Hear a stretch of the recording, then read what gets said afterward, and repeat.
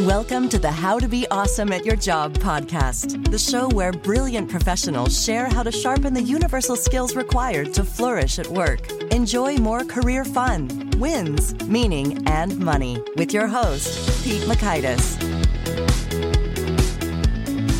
Hello and welcome to episode 820 with Marianne Lewis. Marianne has some excellent wisdom, really good perspectives for whenever you're thinking through problems, how to think through them better, solve them faster, and with more fun, creativity, and good vibes and outcomes. So you'll learn one, why to never ask yourself, should I?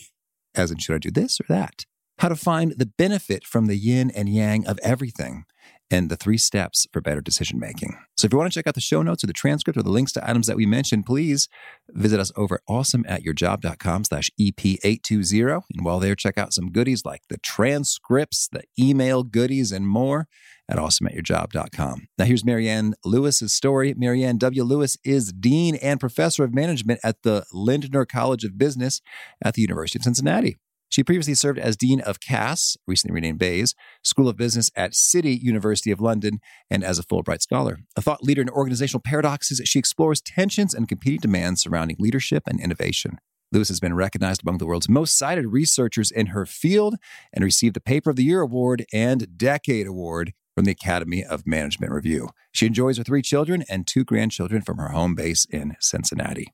Big thanks to Marianne for sharing her wisdom with us. And big thanks to our sponsors. Check them out.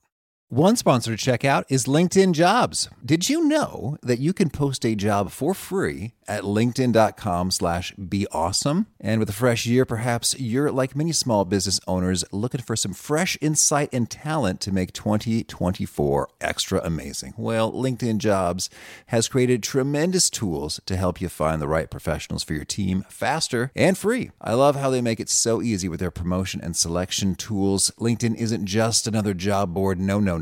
LinkedIn has a vast network of more than 1 billion professionals, which makes it the best place to hire. Here's some fun facts. 86% of small businesses get a qualified candidate within 24 hours, and small businesses rate LinkedIn Jobs number 1 in delivering quality hires versus leading competitors. You can post your job for free at linkedin.com/beawesome. That's linkedin.com/BEAWESOME, as in you are being awesome, be awesome, to post your job for free. Terms and conditions do apply. Now, here's Marianne. Marianne, welcome to How to Be Awesome at Your Job. Oh, thank you. It's a pleasure to be here. Well, I'm excited to dig into your wisdom. We're talking about both and thinking, embracing creative tensions to solve your toughest problems. I like so much of those words. So can you kick us off with maybe a particularly surprising or counterintuitive discovery you've made about problem solving from all of your research and teaching here? I've been studying tensions, right? Competing demands, that tug of war we feel in our hearts, whether it's dealing with strategy, dealing with our lives, dealing with teams, for about 25 years.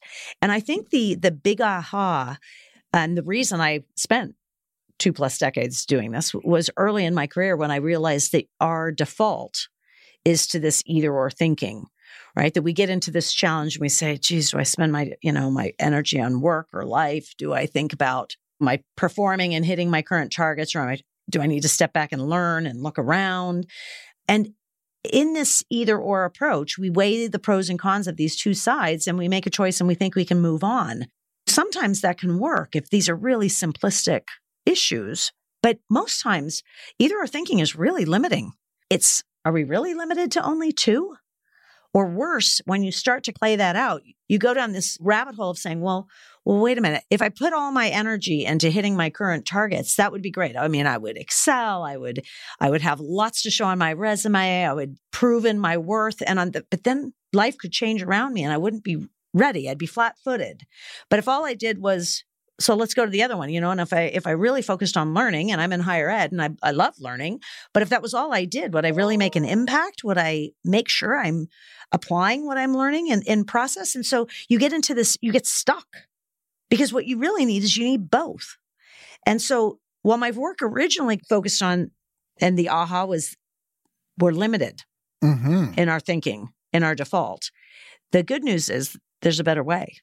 Okay. Well, that is good news. And so if that is our default, I imagine it'd be quite possible that we're doing it and we don't even notice that we're doing it. Yeah, it's really automatic. As that often happens with defaults. So could you maybe give us a few rapid fire examples to shake us out of it a little bit? It's like, here's what I mean by both and versus either or. And just notice that there might be more to things than first meets the eye.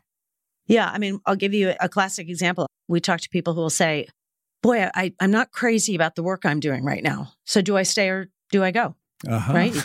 Sing a little Clash as you're thinking about that. But again, you don't really have to decide black and white. Do I stay or do I leave this job? You could also say the both and approach is, well, what do I like about what I do? What do I not like about what I do?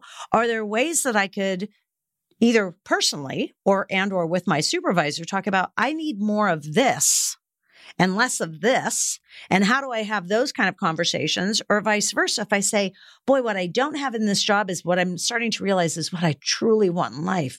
Well, it's not just then going, it's getting much sharper about what you want. If not, you'll be in this grass is always greener. You'll get there and go, how did I get it? Wait, this isn't it either. And it's kind of a constant flipping.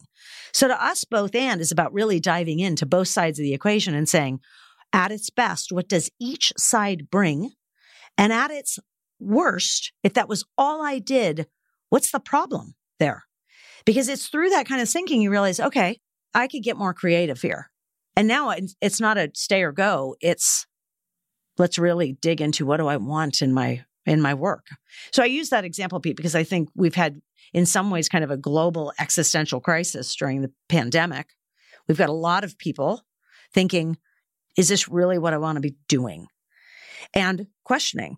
And I sometimes questioning in too simplified a way of, do I just leave? The Great Resignation. And then you find out, I mean, we're seeing this already in research, that the Great Resignation has a lot of people not any happier in their second one because they haven't thought through that fully, what they want and what they don't want.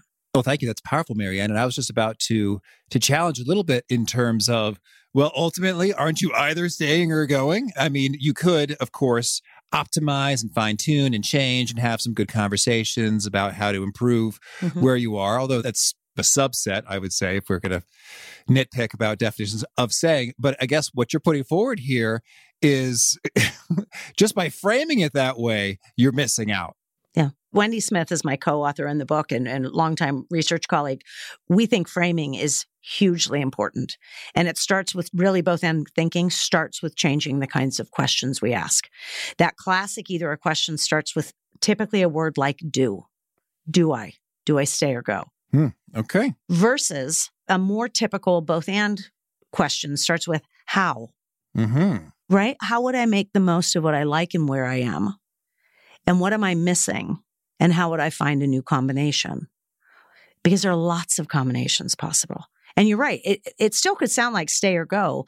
But I mean, let me give you a couple of examples, because Wendy and I have worked with a variety of people who have gone through this one. It could also decide, well, maybe what I'm going to do is I'm going to stay for now and I'm going to build a 3 to 6 month plan so that leaving means a much better view of what do I really need and how do I leave in a way that doesn't leave my team in a lurch or feel like I've been disloyal.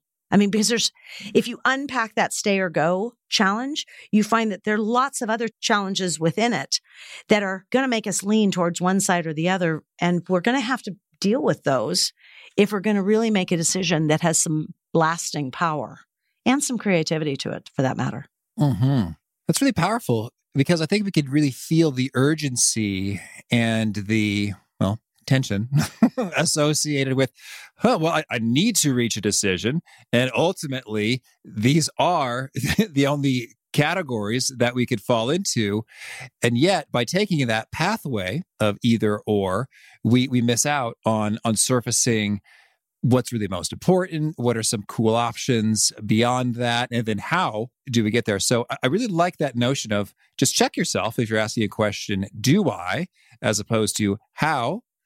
That puts you down some different pathways. So can you expand upon those in terms of what are some either or style questions or things to be on the lookout for? and they're both and counterparts?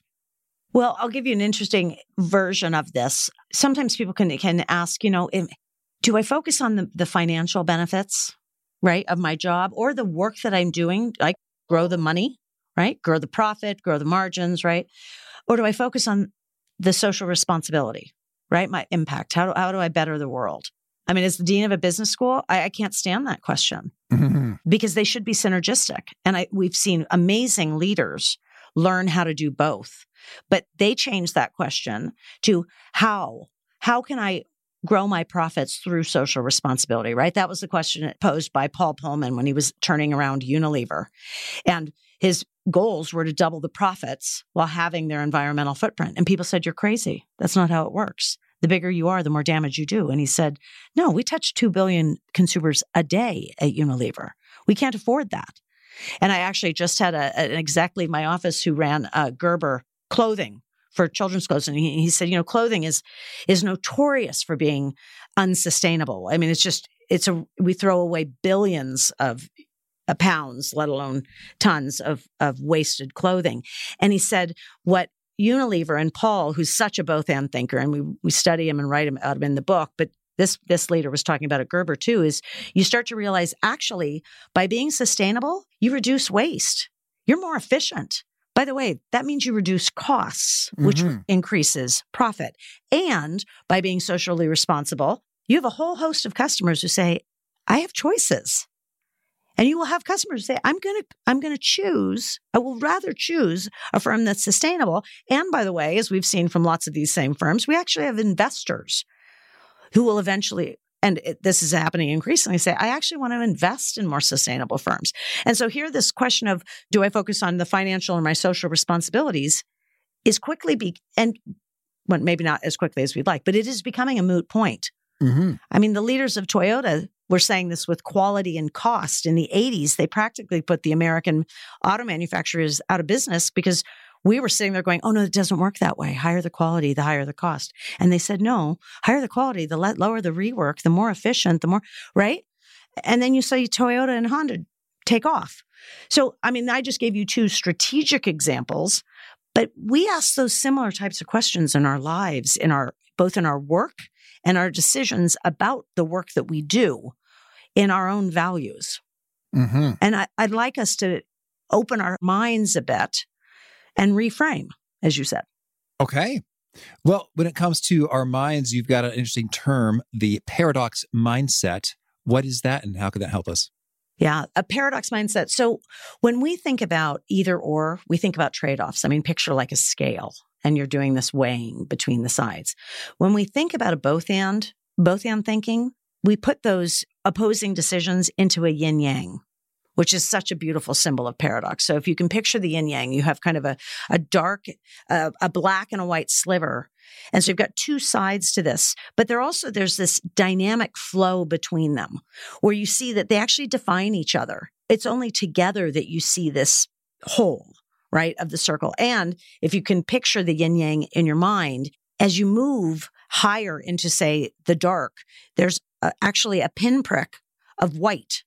And the view is, as you get higher and higher into one side, you actually feel more pull and this ebb and flow into the other, right? This is night and day. It's love and hate. It's trust and distrust, self and other, right? I'm being more philosophical here, but those play into the way we think about challenges, right? Why is a financial responsibility and a social responsibility opposites on a scale versus yin and yang, and how could they work together more synergistically?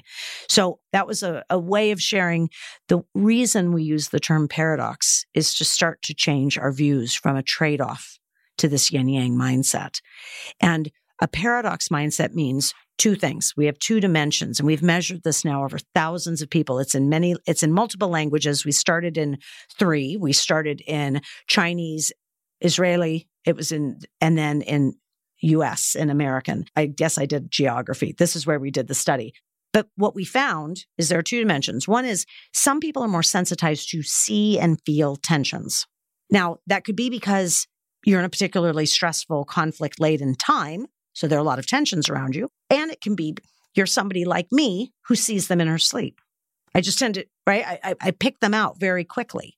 And the more you practice paradox thinking, actually, the more sensitized you become, regardless of your work. So there's the how much do you experience and see tensions? And then the other side is how much, when you see them, do you see tensions as just a problem to either ignore, work through, move quickly, or do you see them as an opportunity?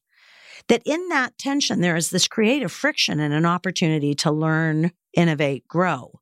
What we found is people who have this paradox mindset, they see tensions as opportunities. They think about them as this yin yang, are much more likely, according to their supervisors, to be more productive and more creative, and according to themselves, to be more happy, be more satisfied. So what we're finding with a paradox mindset is, especially if you are dealing with tensions, that ability to move into them, seeing opportunity, benefits for learning, and working toward a both and will pay off in really powerful ways for you as an individual and probably for your organization, giving those benefits.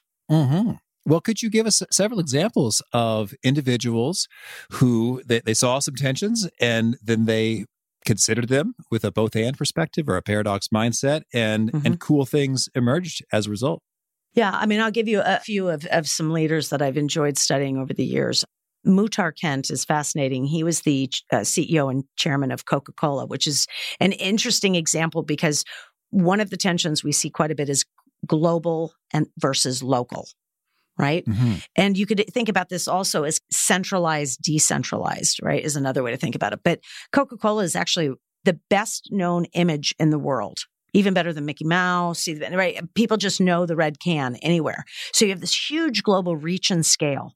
I mean, scale provides you incredible opportunities, really well coordinated impact, reach, et cetera. And you're talking about Coca-Cola. You're talking about something you drink. Tastes are as differentiated locally as imaginable. And so Coca-Cola, and particularly Muhtar, would always say, look, we have to be the best known global brand and leverage that scale and have this tremendous value appreciation, tapping into those local differences as possible. We have to be both if we are truly going to be a global brand. And if you go to the Coca-Cola Museum in Atlanta, you will see they have lots of variations based on local differentiation of tastes. So even as a global brand, it also has local differences. Even it has a global reach and scale of like the Walmarts, Amazons of the world. They also are really good at tapping into very local supply chains, retailers, because depending on where you're going, sometimes big boxes, let alone Amazon, they're not there. So that's just a different view of the global local. Another one I would share is a fun discussion I've had recently with Rocketbook. We wrote about it in Fast Company, but Rocketbook is dealing like everybody else with hybrid work, right? What do you do home versus away? And one of the reasons we started working on this with Fast Company and we ended up going to Rocketbook is that people might think that hybrid work is a win-win, but most often it's actually experienced as a lose-lose because you've lost the boundaries between work and home. So you go into work and you're sitting on Zoom calls, right? That doesn't exactly feel like a value to, you've just done the commute and everything else. Or you're at home and you've still got all of life and home, family, other things distracting and challenged around you. And you're feeling like you're really not at your best in either location. So talking with Jake and Joe, the co-founders of Rocketbook. Rocketbook does sustainable notebooks. They do reusable notebooks. It's a really cool technology. I highly recommend it. They said pre-pandemic, we were already hybrid. And I said, well, why? And they said, because we believe in the power of work at home or work non-office is deep work. Mm-hmm. That work that you really need solitude, focus. And they have a lot of designers and engineers, and they said, we want them to have that opportunity to be at their best selves. And on the other hand, we knew, and we still believe this wholly, that the best creativity will always happen around a table with a whiteboard, all these, and that takes in the office. And so because they had already believed in the power of hybrid work, they came out of COVID really strong because they kind of perfected why you come in, when you come in, how you come in, and when you work at home. And they learned this creative way to be both and, to think about those synergies in ways that made people keep the differences, value separation. They use lots of cool ways to use technologies that we all use, like Outlook and other platforms, to respect people's deep work time. And while they're at home, also have times that you say, now I'm going grocery shopping, or they really got creative in how they used both. But I think that's a very different way than a lot of firms saying, is it 3 days or 2 days? Or is it, right? There's a very basic approach to hybrid that isn't, how are you deeply making the most of the time together and the time apart? So I would note those two, because I love both options. And I think we live them in our lives, not just at an organizational level. Intriguing. So the Rocketbook parameters then for whether you work from home or from the office on a given day is not just blanket 2 days, 3 days, Mondays, Tuesdays, Wednesdays. No. But rather, what is the nature of what you're working on? And then please freely come into the office so we can do that better, or stay at home so you can do that better. Mm-hmm. Yeah. And the other way I would say that, Pete, is we talk about in the book, one of the key assumptions to moving to a both and mindset is moving from thinking about your resources as scarce to abundant. And an abundant mindset matters. And so it was interesting talking to the folks at Rocketbook, because time is a classic resource. And so you could say, well, yeah, but there are only 24 hours in the day, or 8 days in the work, 8 hours in the workday, whatever. And what Jake and Joe would say is, yeah, but every hour isn't created equally. Right. If you tell me, like I'm a morning person, I like it super early. Okay, then I'm going to work from 5 until 10 is going to be my deep work time. I don't want to be bothered from 5 till 10, but I want you to know I'm on it. And by the way, I'm then going to take a break because I'm going to be really low. And then I'm going to come in for a few hours. And right, so they figured out ways to make that. And then at the same time, they have people who are super late night owls, and they'll even have office times at 11 o'clock. But my point with the abundance mindset is, it's not that they're using more time or less time. They're using time better. And they're using it in a way, to your point about, yes, it's the home versus work, but it's also time that they're playing with to say, what is the kind of work you're trying to do? When are you at your best? Versus when do we get people together, whether it's on Zoom or in the office? It's a more nuanced approach than is it 3 days or 2 days? And is it, by the way, is it 8 to 5? Yeah. And I like that. I think that really is empowering to people. That's cool. That's cool. Well, tell me, Marianne, anything else you want to make sure to mention? Any top do's or don'ts about both and thinking or embracing creative tensions we should cover before we hear about some of your favorite things? I think I would just, as a key takeaway, and, obviously you can dive deeper in the book. We talk about 3 key steps. I mean, you need to change the question you asked from this either or to an and. How do I accommodate my competing demands?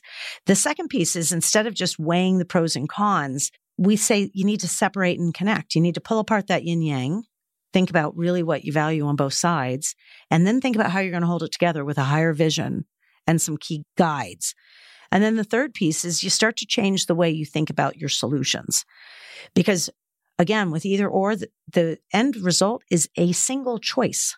But with a paradox, when you're dealing with these kind of tensions, they don't really go away. I might decide today between work and home, but I'll have to decide again tomorrow, right? Or I may decide between, am I really going to focus on current targets or learning for the future? But I'll have to make that decision again.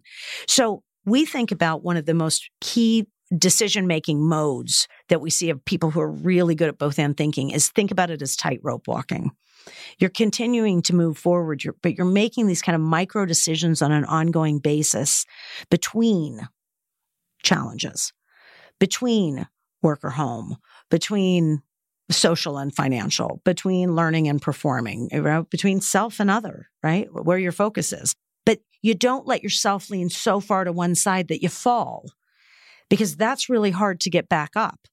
And it takes some intention to know that you are holding them together. You need both elements and you're moving forward. So I do think that's key to think about, 3 steps in some ways. All right. Thank you. Well, now could you share with us a favorite quote, something you find inspiring?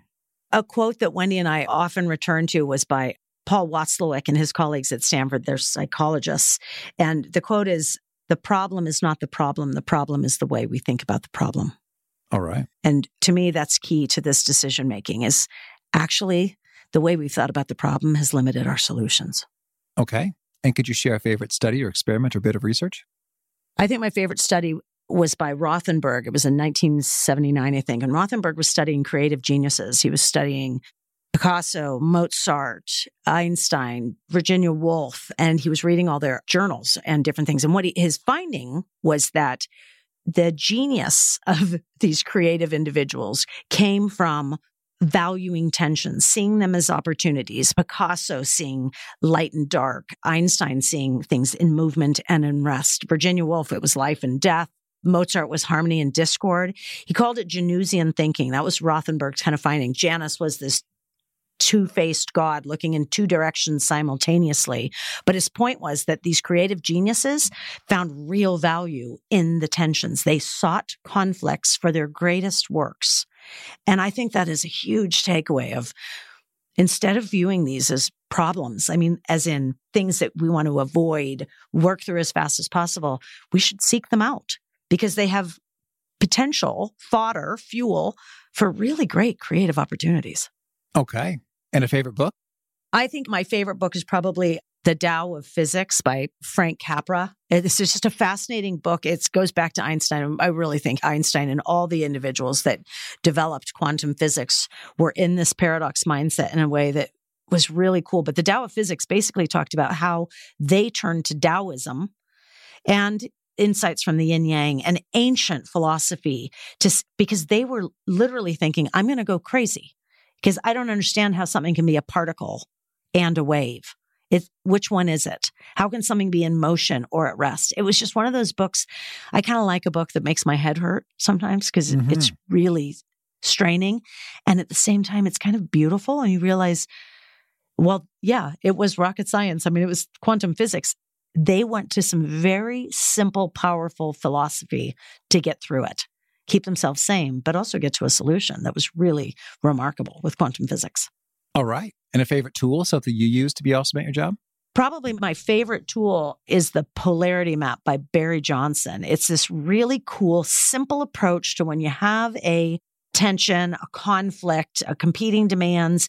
You put it on this 2x2 grid and you put on the one side, you put the highs and lows of that side. Like say, I love a leadership. I'm a leader and I love to be innovative, but I also like to be really disciplined. Well, at your best, what does your innovative self look like? At its worst, if that's all you did, like you're really risky and everything, right? And then at the same time, you do at my disciplined best and at my disciplined worst, I'm a real pain, right? And the point of the Barry's Polarity Map is how do you stay in the top two quadrants, right? How do you let the tightrope walking? You're probably not disciplined and innovative at the same time, but you're iterating between the two. And how do you avoid going down into the depths of the negative? But I love the Polarity Map. It's just a great tool. Mm-hmm. And a favorite habit? I'm not always good at this, but I think meditation is a really powerful habit because I think our minds can get in our way. And meditation is just a powerful practice to clear out the mess and have some calm so that we might not jump so automatically to a place that isn't always in our best interest. And listen to the voices that might be taking us the wrong direction in our heads. Okay. And is there a key nugget you share that really seems to connect and resonate with folks? They quote it back to you often?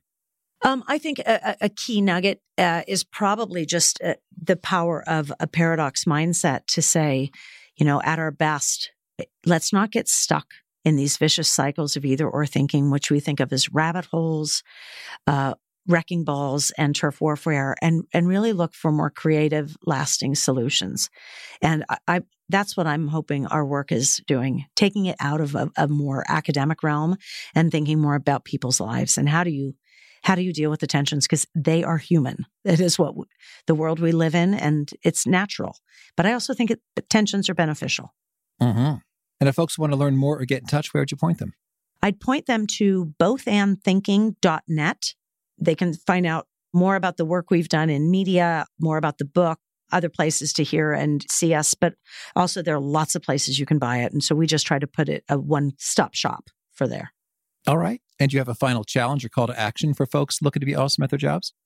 Boy, I mean, I think this is a challenging time. I think a lot of people are stepping back and saying, what do I want? I hope people use both and thinking to make those decisions, because I know that we can feel we want impact, we want meaning. We also want flexibility and finances. We want a lot of things from our jobs that can feel like they're pulling in us in opposite directions. I think this is the time to be more creative and think differently about what we really want and need out of our jobs. All right. Thank you, Marianne. I wish you much luck and cool results from both and thinking. Thank you. I wish you all the best, Pete. Thank you for this podcast. I really think Marianne's wisdom is going to stick with me whenever I ask myself, do I or should I, that I'm going down kind of a binary either or pathway and say, how do I? Cool things opening up in terms of more options, which could be even better than the upfront binary framing I was giving that I didn't even realize I was given. Good stuff from Marianne. Again, the show notes, the transcript, and the links to items that we've referenced are over at awesomeatyourjob.com/EP820. Hope to catch you next time, and peace. Thanks for listening. To get the most out of the show, we recommend 2 key things. First, check out the extra resources at awesomeatyourjob.com. You can find this episode's transcript and links, as well as the perfect episode for your situation. You can search the full text transcripts of hundreds of episodes or explore episodes tagged by topic and competency covered. Second, subscribe to the podcast and get future episodes automatically. You can subscribe by telling Siri and several other smartphones and speakers, subscribe to the How to Be Awesome at Your Job podcast, or by tapping subscribe in your podcast player of choice. If you'd like some extra help figuring out podcasts and how subscriptions work, visit awesomeatyourjob.com/subscribe for guidance. Hope to catch you on the next episode of How to Be Awesome at Your Job. Let's jump into Peppa's world of play. Look for spring flowers, hunt for muddy puddles, and bravely explore exciting places with Peppa playsets. Peppa Pig, inspiring kid confidence.